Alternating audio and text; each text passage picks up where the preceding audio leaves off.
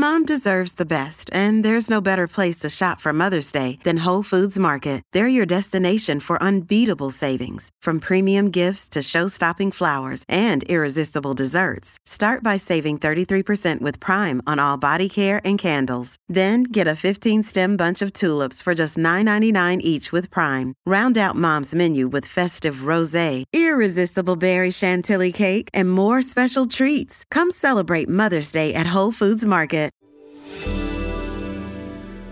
Medical notes this week. New research reveals the hidden risk of pregnancy. A paper published in Diabetes Research and Clinical Practice shows that women who have had gestational diabetes or hypertension are at risk for major heart conditions. Even just one occurrence can double or even triple the risk of having a stroke or heart attack. Women can help lower their risk by eating less processed foods and being more physically active. Your morning commute may be bad for your health. Rush hour traffic increases the local air pollution due to the constant flow of cars. Research published in the Annals of Internal Medicine reveals that drivers breathing in unfiltered air had increased blood pressure for at least 24 hours after.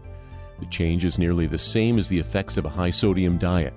This paper also calls into question ultra-fine particles, which are currently unregulated and not well studied.